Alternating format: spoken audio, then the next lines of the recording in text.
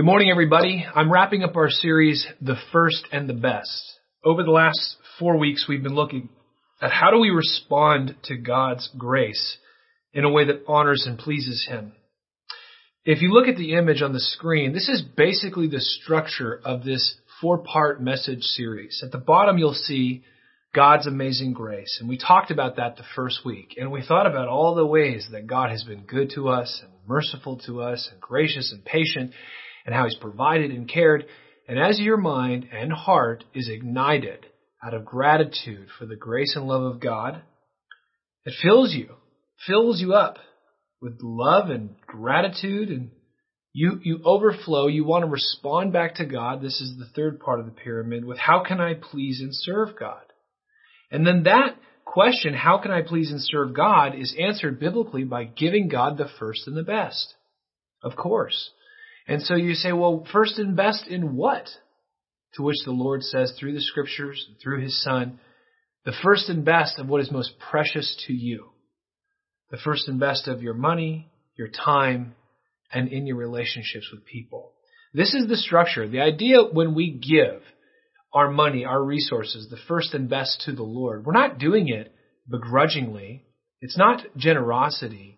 It's the way that we as God's people who have entered into a relationship with Him through Jesus Christ, it's the way that we respond to His love and grace.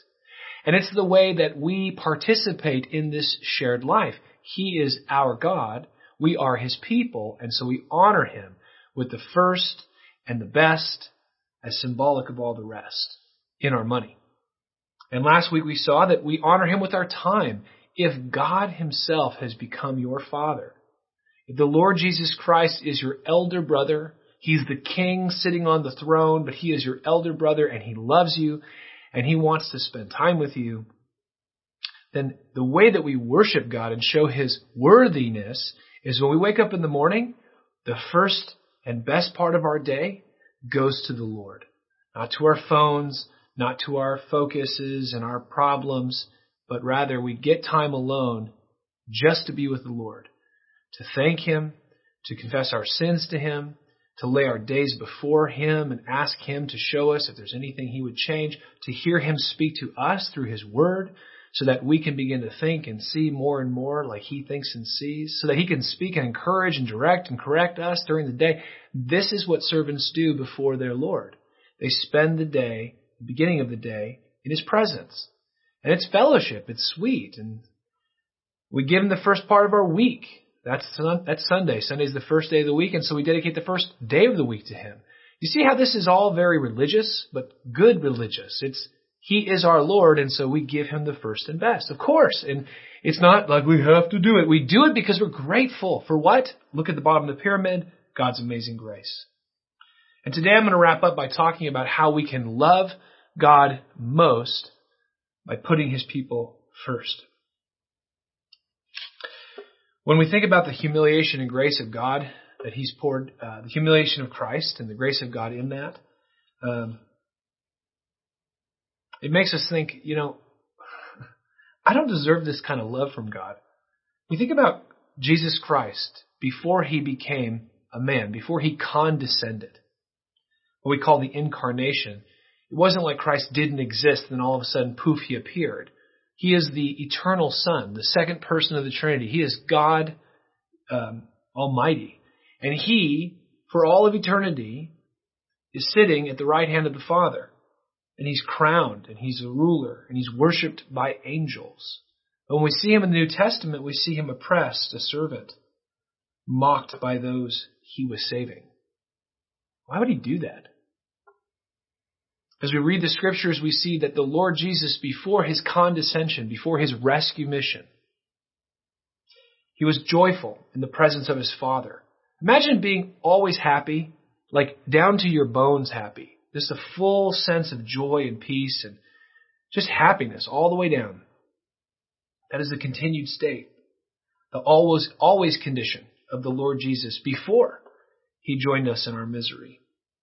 But in the Gospels, the first 4 books of the New Testament, we see God condescending, Christ becoming a man and being sorrowful, full of sorrow, lonely, and on the cross, He cries out, "Why have you forsaken me, Father?" Never in eternity past had there been any break between God the Father and God the Son. But here on the cross, because of all of my sin and guilt, the punishment that I deserved was poured out upon Christ. My sin was placed on him. It was wrapped around him. And his Father could not look upon such wickedness. Christ is the one who led the Israelites out of the wilderness. He's holy. He's a light. He's a fire. He's pure.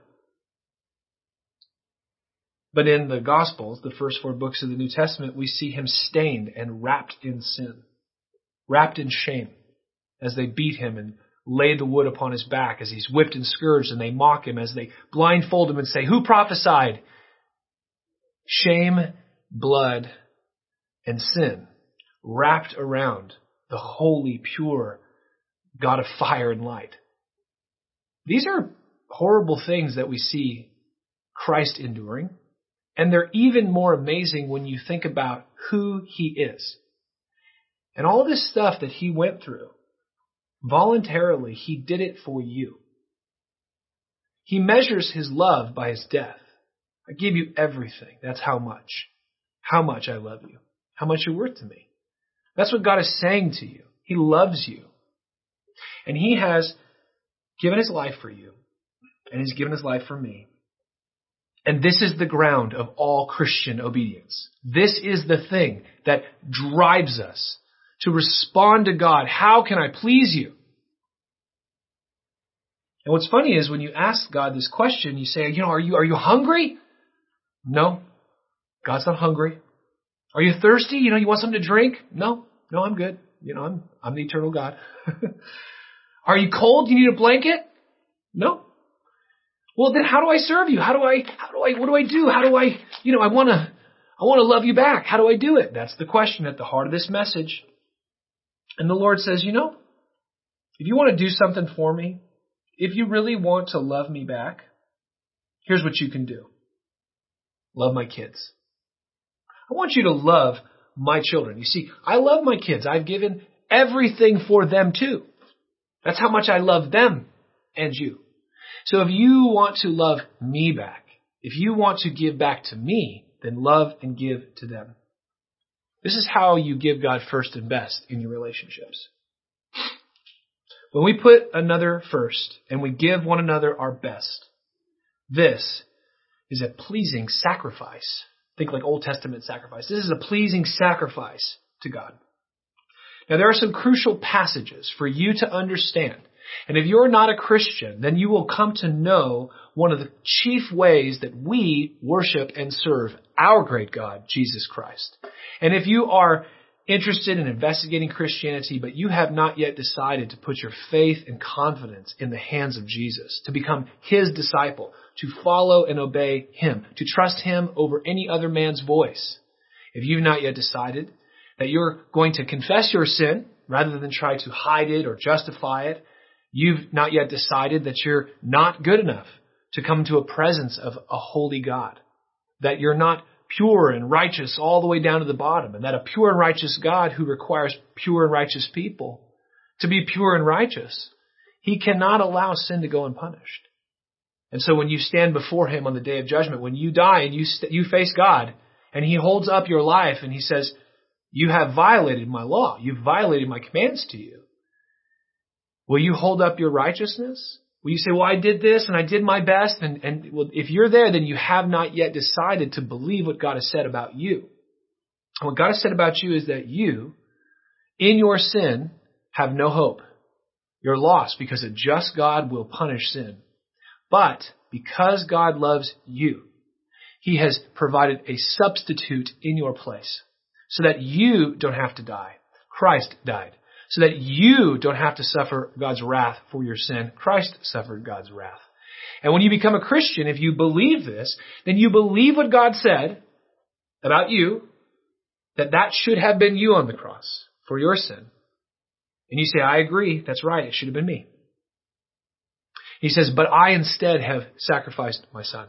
He voluntarily gave his life for you so that you might be washed of your sins, so that when you stand before me and Satan or your heart or the culture says, but they're so bad and you don't know what they've done, you can proudly and gratefully say, you're right. I did deserve that, but that was paid on the cross of Christ. My sin deserved that, but it was paid 2,000 years ago. So I have been washed. There is no more guilt. There's nothing to keep me from coming home to my Father. And if you're listening to this and you're not yet a Christian, that means you have not yet believed what I just said. Either it doesn't make sense or you're just not convinced that that's you I'm talking about, that God's Word's talking about, or you're not convinced that that's how your sin is atoned for. That's how the distance between you and God is removed.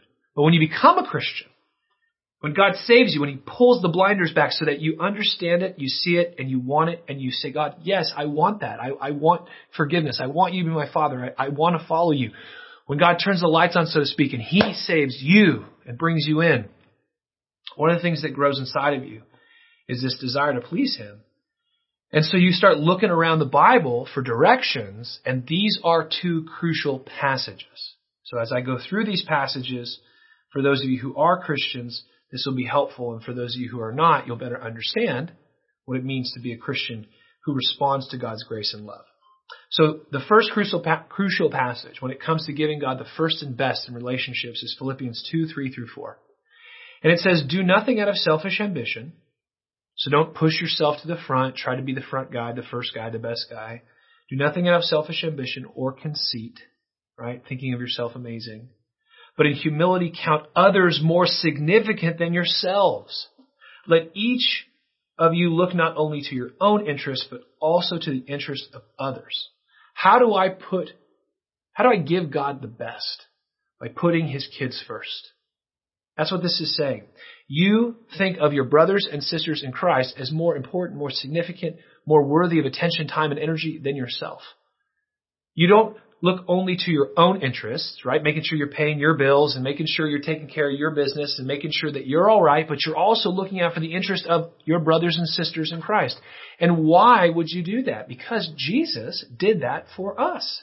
He went first. He said, I want you to love these people to death, right? Like literally, He loved us to the point of death. So you could say He loved us to death. I want you to love these people no matter what it costs you. And I'm going to show you how now. And so He carries His cross up to Calvary. He dies. He is buried. But then He is raised again. Because the Father says, this is the one who is to rule this world. He is my chosen Savior. Put your faith in Him, learn from Him, follow Him, and He will help you become like Him. And so as Christians, we want to look out for one another's interests. Just like Christ did for us. The second passage is Romans 12:10. It says, love one another with brotherly affection. Outdo one another in showing honor.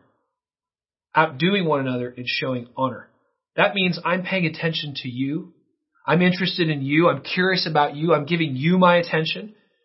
And why? Because I'm trying to outdo you in showing honor. I'm not pushing to the front so that I can be honored. I'm pushing to the front so that you can be honored. I'm not only thinking about my concerns, I'm texting and calling and asking you about your concerns. I want you to be honored. That's putting you first, right? And that's how we love God best. You see, God is triune. He's too one to be many. He's too many to be one. God is Father, Son, and Holy Spirit. And the Father is not the Son. And the Son is not the Father. And the Son is not the Spirit. The Spirit is not the Father, the Son. But God is one. He is unified. He is God, one in three persons. We call this the Blessed Trinity. And what that means is that God is a sweet society of love. Within Himself, He has love. If He was just some solitary atom floating in the universe from eternity past with no one else in the universe to talk to, He couldn't love, could He? Because it'd just be Him. Sure, He could create people, but He'd have to create them to love. He needs us. But see, God didn't need to create us. He wasn't lonely. He has fellowship in Himself. The Father loves the Son, and the Son loves the Father. We know because Jesus told us. And the Spirit glorifies the Son, and the Father glorifies the Son, and the Spirit loves the Father, and the Father loves the Son and the Spirit. And God is within Himself this sweet society of love. He's always outdoing and pouring out Himself for the other persons of the Trinity. So the Father's glorifying Jesus, and Jesus is glorifying his Father on earth, and the Holy Spirit brings glory to Jesus Christ. You see it in the Scriptures. And the reason why I'm explaining this to you crudely is because that's how we are to treat each other. In the same way that the Father is pouring out and glorifying the Son, and the Son is pouring out and glorifying the Father, and the Spirit is pouring out and glorifying the Son, we're supposed to do that with each other. See, because we're a part of the family now. And so God doesn't need our food. He doesn't need our money. He doesn't need our blankets. He doesn't need our attention. He doesn't need them. But He wants us. He wants us to love Him back freely. And He has taught us what true love is. And it matters to Him how we treat His kids. And so through the Bible, you see this interesting kind of teaching that you should pay attention to, that we're going to focus on right now. So it makes sense to you biblically. The Lord identifies with His people. We are His brothers and sisters. And He takes our service to one another as service and love towards Him. So there's this parable Jesus tells about this king, and these servants come to him, and he says, you when I didn't have any food, you fed me. And when I didn't have any clothes, you clothed me. And when I was thirsty, you gave me a cup of water. And they're like, how do we do that?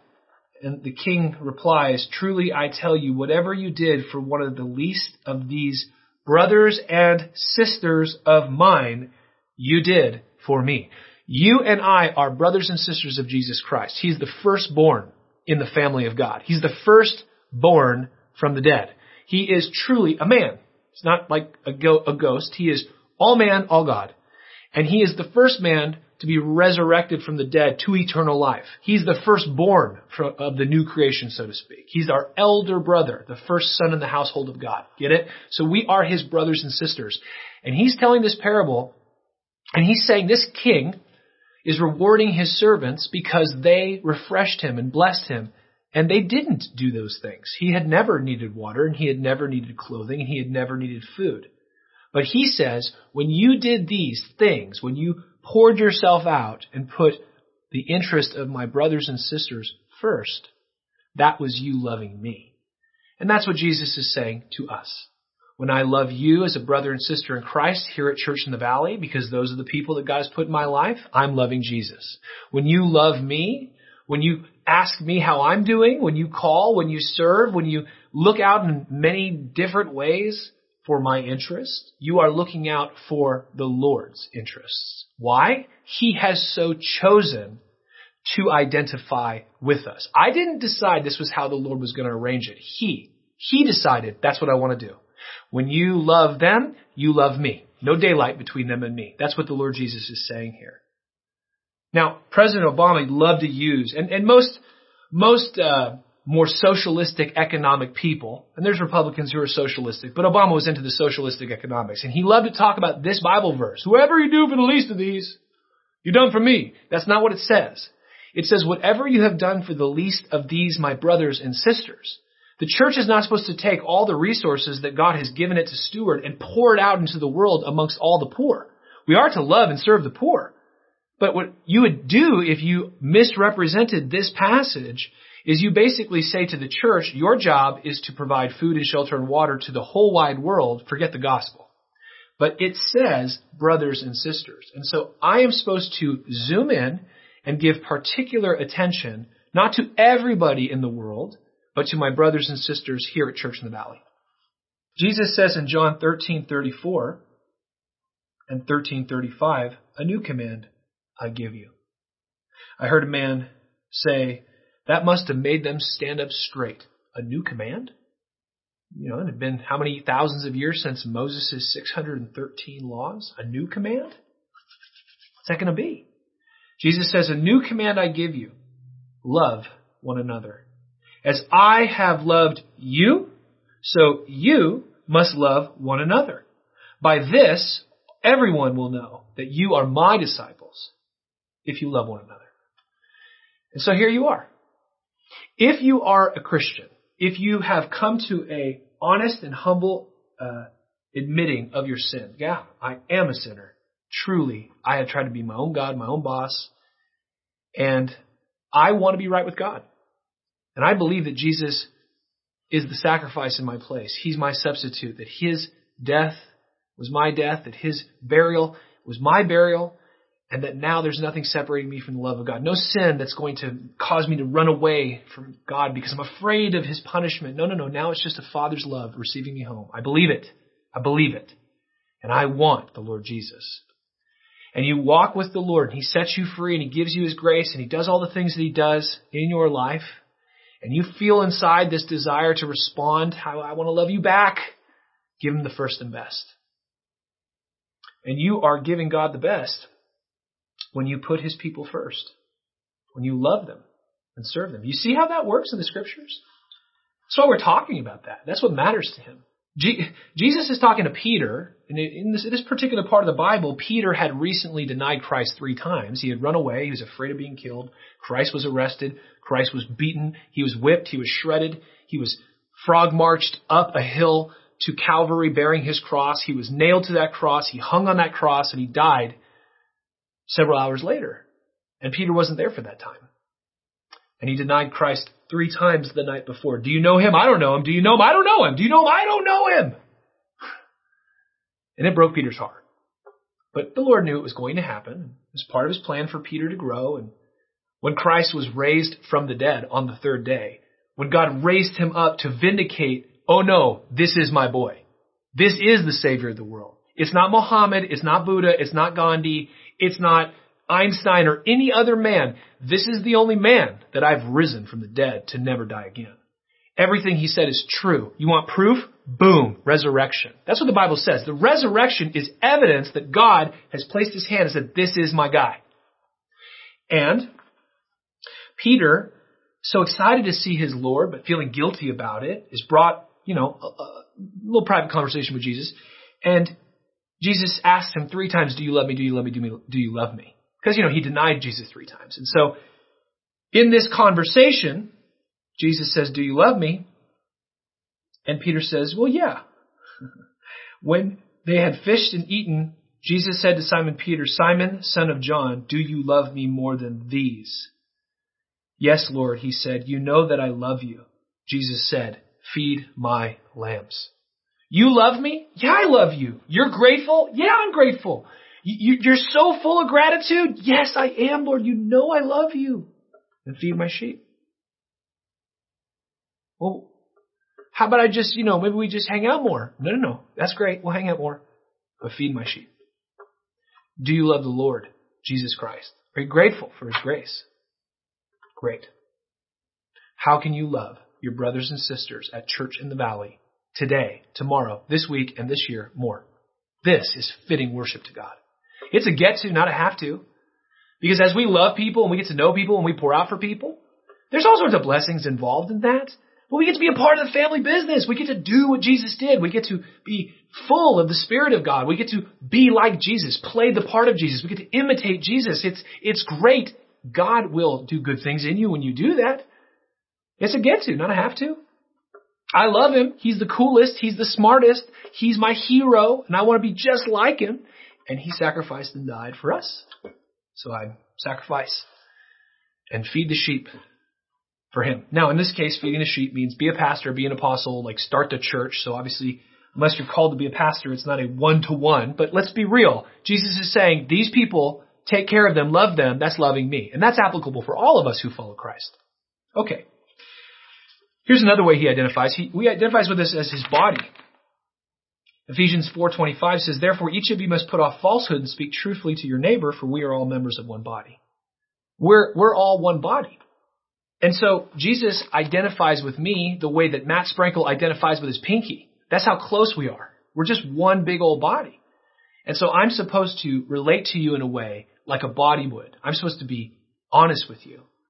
And one of the ways that you put God first is by giving your brothers and sisters your best. Not lying to them, not hiding, not trying to be like the good spiritual person. We have a highly committed group here at Church in the Valley. And if you're new to Church in the Valley, you may feel like, wow, these people are like really intense and they're very spiritual. And if they knew the truth about me, no.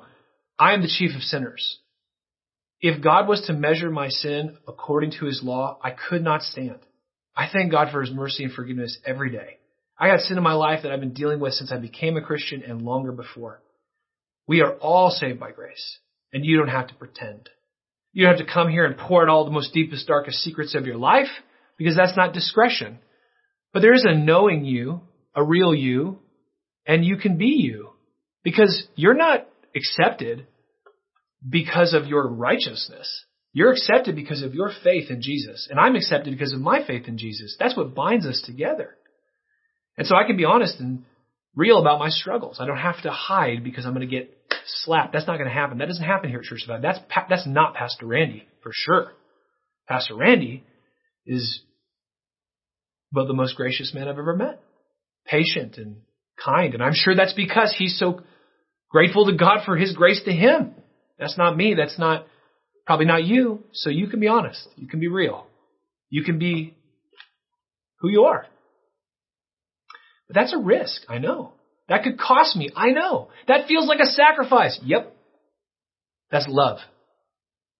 For me and for you and for your brothers and sisters here. And you do it out of gratitude to the Lord. Also, in terms of identifying with his people, like how does Jesus see like our relating to each other, meaning loving him? We are his bride. You can read Ephesians 5:25. I'm not going to read it for time, but think about how much a husband loves his wife, right? And you're like, oh no, I love you, Bob. I love you. I love you, Bob. You're my favorite guy. And it's like, yeah, but you were just disrespecting my wife. You neglected my wife. You didn't help my wife. You know, how we relate to someone's wife says a lot about how we're relating to him. So if we're the bride of Christ, if Christ died for this whole nation of people, which is you and me who trust in Christ, and we are like a bride to him, right? He died for us. Well, how should we treat one another? How should you treat a man's wife? So this is a close identification. And then the most strong passage is in 1 John 4:20. You see here that God measures our love for him by our love for each other. It's like very explicit. Listen to this. Whoever claims to love God, yet hates a brother or sister is a liar. For whoever does not love their brother or sister, whom they have seen, cannot love God, whom they have not seen. And he has given us this command. Anyone who loves God must also love their brother or sister. And that's a verb.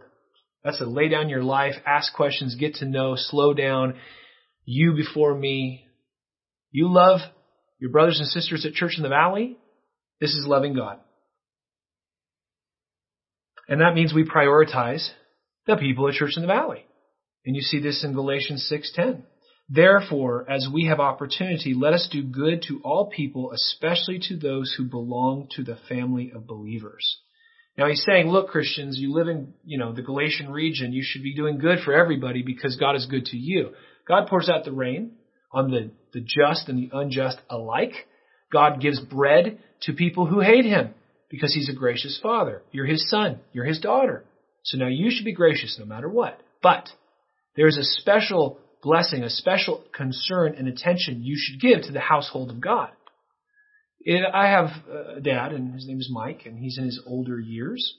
And imagine that I said that I was serving everybody here at Church in the Valley, and I was serving people in my neighborhood, but my dad had no one to take care of him. And you found that out. That would be wrong, right? Because he's my family. He's part of my household, my blood.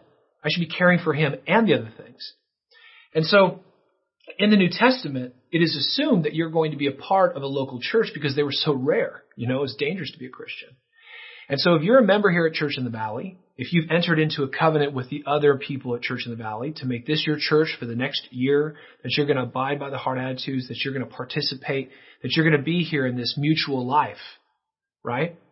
Then you give a special attention and care to those who belong to the family of believers, which is Church in the Valley. It doesn't mean you don't love people at OC or Stone Harbor Church, or you have friends at another church, or your parents are Christians but they live across the country. You don't care for them. That's not what I'm saying. But you've got to partner with people. There's got to be some people that you can count on and who can count on you. And that's what you do at a local church. That's what membership is. It's a shared mutual life that you're joining in with people for the specified period of time. In our case, our membership is annual. So for this year, I'm here, I'm all in, I'm going to be your brother and sister and care for you, you're going to care for me. That's the idea. Okay? And so, like many churches in America, we've seen a lot of movement in our congregation. Who we were 2 years ago in terms of who attended Church in the Valley has changed. There's roughly a third of the congregation that's brand new to you. If you're newer to Church in the Valley, then everybody's new. But if you've been around Church in the Valley for 5 years or so, about a third of our group is new. And that's fantastic. We're glad. It's so wonderful.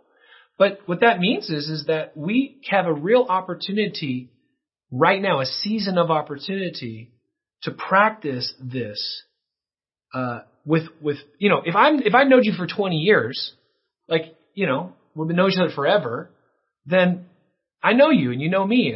But when you don't know people, when you guys are just getting to know each other, there's all these opportunities to get to know and care and interest and practice what we're talking about today, putting others first.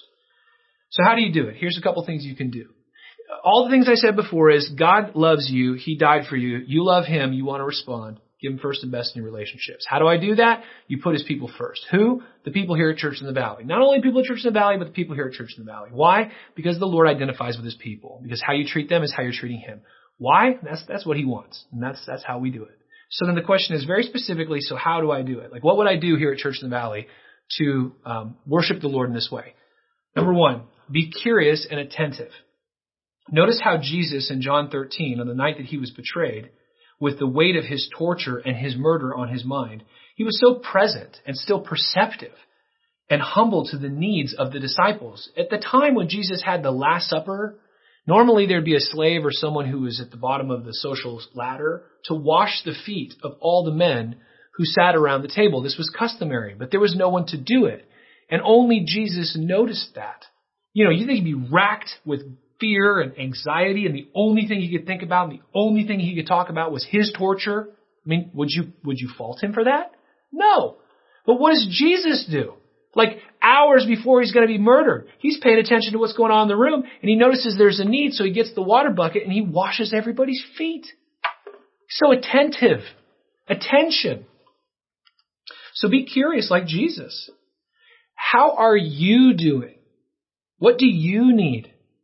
Tell me about you. This is how we speak when we worship Jesus. When you come to worship on Sundays, when you go to community group, when you're around people here at Church in the Valley, especially if you're new, ask questions, get interested. We've all been in a situation where we go into a social environment and you're talking to a person, you're asking them questions about themselves, but they never reciprocate. They never ask you a single question back because they're not interested in you. That's why. But we don't have the luxury or the privilege to be that way. It's not really a privilege. We shouldn't do that. Because that's not how the Lord is with us, right? And so the way that you practice this stuff for reals is you say, how are you? What do you need? Tell me about you. Here's some more questions. They're in your handout. What do you think? What do you want to do? Or what are your interests? How can I help you? Tell me more about your goals. Now, these are clunkety and wooden statements, but you get the flavor, right? I mean, we want to care about each other. When we gather on the Lord's Day, when you show up here, you're on a mission. Your mission is to get to know more people because as you get to know them, you're going to get to know what they need. And then you get to play Jesus. You get to lay your life down and do little deeds of goodness to them, to love and build them up. And as you do them with your eyes up to the Lord. I love you, Lord. And that's why I'm serving this person here. And I love this person too. This is great. I love this person. This is great. That's how this community, this church, that's how it's supposed to work. And honestly, we do this a lot. I'm grateful for the way that we serve each other. But this is a practical step. Let's start talking to each other and get interested in one another if you're not already. And here's the thing. If you're watching this and you're like a teenager or a middle school student, right? The younger you are, the more you should just memorize the questions I have on the handout. Just memorize them and use those. And then as you get older, you get a little more skilled. You can kind of ask the questions in a more nuanced way. But you're interested because you're outdoing them and showing honor. And you're not concerned with your own goals and interests, but also the interests of others. Right? Number 2, here's what you could do. Respond with honor and love. When somebody tells you good news, rejoice with them. When someone's mourning, mourn with them. Pray for those who have needs. Comfort those who are discouraged. Uphold the weak. Serve people. Give to people. Share your stuff with people. Lay down your life in 1,000 little ways, all imitating Jesus' big way on the cross. So, you are interested and you're excited when people have good news to share. You honor them. You tell other people about the good that they've done. This is how you honor the Lord. And number 3, hospitality. Offer hospitality without grumbling. 1 Peter 4:9 says, offer hospitality to one another without grumbling. That's it. That's what it says. Now, in 1 Peter, they're all persecuted and they're trying to build a church and fight against Rome. And how did they do that? They had people over. They had people over because what's happening in our culture is everybody's being broken apart into little bitty BBs. Everything's being atomized. Remember the old sci-fi movies where they had the atomizing guns, which go pew, and all the molecules would fall apart and you just broke into these little bitty atoms? Your family's a molecule. A church is a molecular structure of all these overlapping relationships. Societies are molecular in their structure. But what our culture is doing is it's atomizing and breaking everybody off into their own little individual world with their individual screen, doing their individual thing, right? And that makes you easy to control. When you're a little bit individual person, I can easily push you around. But it's hard to pull around molecular structures. They have a rigidity to them. They have a resistance to outside forces. The molecular structure of interconnected relationships is what allows us to resist tyranny in our society. So yeah, having people over, that's definitely a way to resist Rome. And when we have people over into our homes and we make a meal for them or we just have dessert or we have coffee, when we open our homes, this is an act of risk because it's like, man, they're going to see my house and it's a little bit more personal and what time are they going to leave, right? It's more of a cost, but it also accelerates relationship and the kind of mutual love and brotherly and sisterly affection that we want to be common here. So, practice hospitality. Some of you are very good at this, and this is like a thing you love to do. Others, it's harder to do. And maybe you can't practice right now. It's a season of life where you don't have any space. So then invite somebody out for coffee after church or lunch after church or, just make a date to hang out during second service and come to first service. The point is that you're trying to build this network of relationships. You're coming to CIV to build and give. And as you do, the Lord will fill you up, take good care of you. So these are 3 ways that you can practically do it. Now, as I wrap up, remember the blessing and the promises of God. 1, when you love God's people most, right? When you put them first, this builds loyalty that runs deep. Loyalty. You want loyalty? Loyal friends? This is what it says in Proverbs. One who has unreliable friends soon comes to ruin, but there is a friend who sticks closer than a brother. There is a ride or die all the way to the end kind of friend. And that's who Jesus is. And when you're his follower and you grow to be like him, that's who you become. And you have an opportunity to practice that here at this church. And so as you love this way and as you prioritize these things and as you take some steps like the things I suggested, you're going to build a loyal crew here at CIV.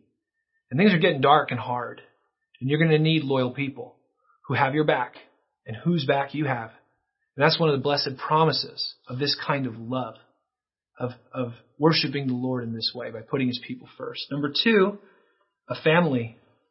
We are given a spiritual family. You may not have a husband or kids, but you can have spiritual children. The Lord is your husband and you can be fruitful for him in helping people come to Christ and helping people bear fruit in their life, right? You have a family that's even bigger than your biological family. The older you get, the more precious that is. And then finally, camaraderie. The word camaraderie means that we have this shared love and spirit towards a common mission. And the core of it is comrade, which has been twisted by, the Marxists in the last century. But the comrade is a brother or sister in arms. We are on a mission for Jesus Christ. When he ascended, before he went back to his throne, where he began his coronation and rule over heaven and earth, he said, all authority in heaven and on earth has been given to me. I run everything now. Therefore, go and make disciples of all nations. Go get those nations. Spread it around this globe. Christianize this planet. Who can stop you? I rose from the dead. Therefore, go and make disciples of all nations, baptizing them in the name of the Father, Son, and Holy Spirit. I want you to immerse them in this Trinitarian reality of my love. Bring them into the kingdom and teach them to obey everything I have commanded. And surely I am with you always, to the very, very, very end of the age. And so we have this confidence that we're going to win, that the gospel is going to work, that as we love and walk with God in faith, it's going to bear fruit, that the kingdom can't be stopped, that the church is going to grow, that the same God who saved you can save anybody. We have this confidence as Christians, despite the bad news in the short term or the good news in the long term. Who's going to beat Jesus? Who can stop the King? That's the person we love and serve. And when you look to your right and you look to your left, and you got brothers and sisters who have that same attitude, they want to build, they want to move forward, they want to take more and more of the nation for Christ in like a good way, not some weird way, but like tell people about Christ so he changes their hearts and he changes everything else in their life. Man, that's camaraderie. You want that? Come and get it. We have that in spades here at Church in the Valley. Praise God for it. It's part of our life-changing community. That's a benefit. But you will never experience this if you're not a brother or sister that is committed to other brothers and sisters. And so we have to be committed to each other. We have to come into fellowship with one another. We have to be mutual in our life. And the way we do that is we put each other first. We give each other our attention and ask good questions. We practice hospitality. We outdo each other in showing honor. And as we do that, these good things grow. Think about the grace of God in your life. As I wrap up here, think about the grace of God in your life. Do you want to love him back? Do you want to please him? You want to walk with him in faith? Then give him the first and best of the three most important things in your life. Give him the first and best, symbolic of the rest. When he gives you produce in your hands, as he brings good things through your hands, don't eat up all that he gives, but honor him as your God by giving him the first and the best, the tithe, the tenth. Right off the top, you are the one who gave me all this. You can bless my 90. You can give me you give me everything I have. You're the gracious God. I honor you with my wealth. Boom. That is worship. Number 2, spend time with the Lord at the beginning of the day, at the beginning of the week, because he's the most important person in your life. So when you get up, it's you and him. When you get the week going on Sunday, it's you and him. Prioritize our worship. Don't miss church on Sunday. You know, sometimes you're sick, providentially hindered. There's nothing you can do. But don't miss church for trivial things. We are coming before the King of Kings each Sunday as a congregation, with congregations all over the world. It says that the previous people who believed in Christ, who died, they're alive and they're there worshiping. So we're kind of going to go into this huge worship concert in heaven. In faith, we go up together. And we go up there and we sing and we bring our offerings and our praise, and the Holy Spirit's encouraging us, and the Lord speaks to us through the Word. He makes us more prepared to live our lives for him, and our kids are growing. And this is how you worship the Lord. The first and best of your time, the first and best of your money, and the first and best in your relationships. How can I help you? Tell me about you. What can I do for you? You know, I'm going to call this person and get some time with them. How can we love them? How can we serve them? Do those 3 things. This is fitting. This is fitting worship for the King of Kings. Will you do these things? I know it's a risk. I know it's scary. You think, how can I make it happen? But trust me, you cannot give God. There's nothing you give up that God can't replace with something better. So give him everything. Give him everything. And what it turns out that he wants everything, but he only asks you to really, in reality, give the first and the best as symbolic of the rest. Whatever God has been putting on your heart over the last 4 weeks to do it. Let's pray. Father, we thank you for the time and the opportunity. We pray you apply these things to our hearts and help us to do them in faith. In Jesus' name, amen.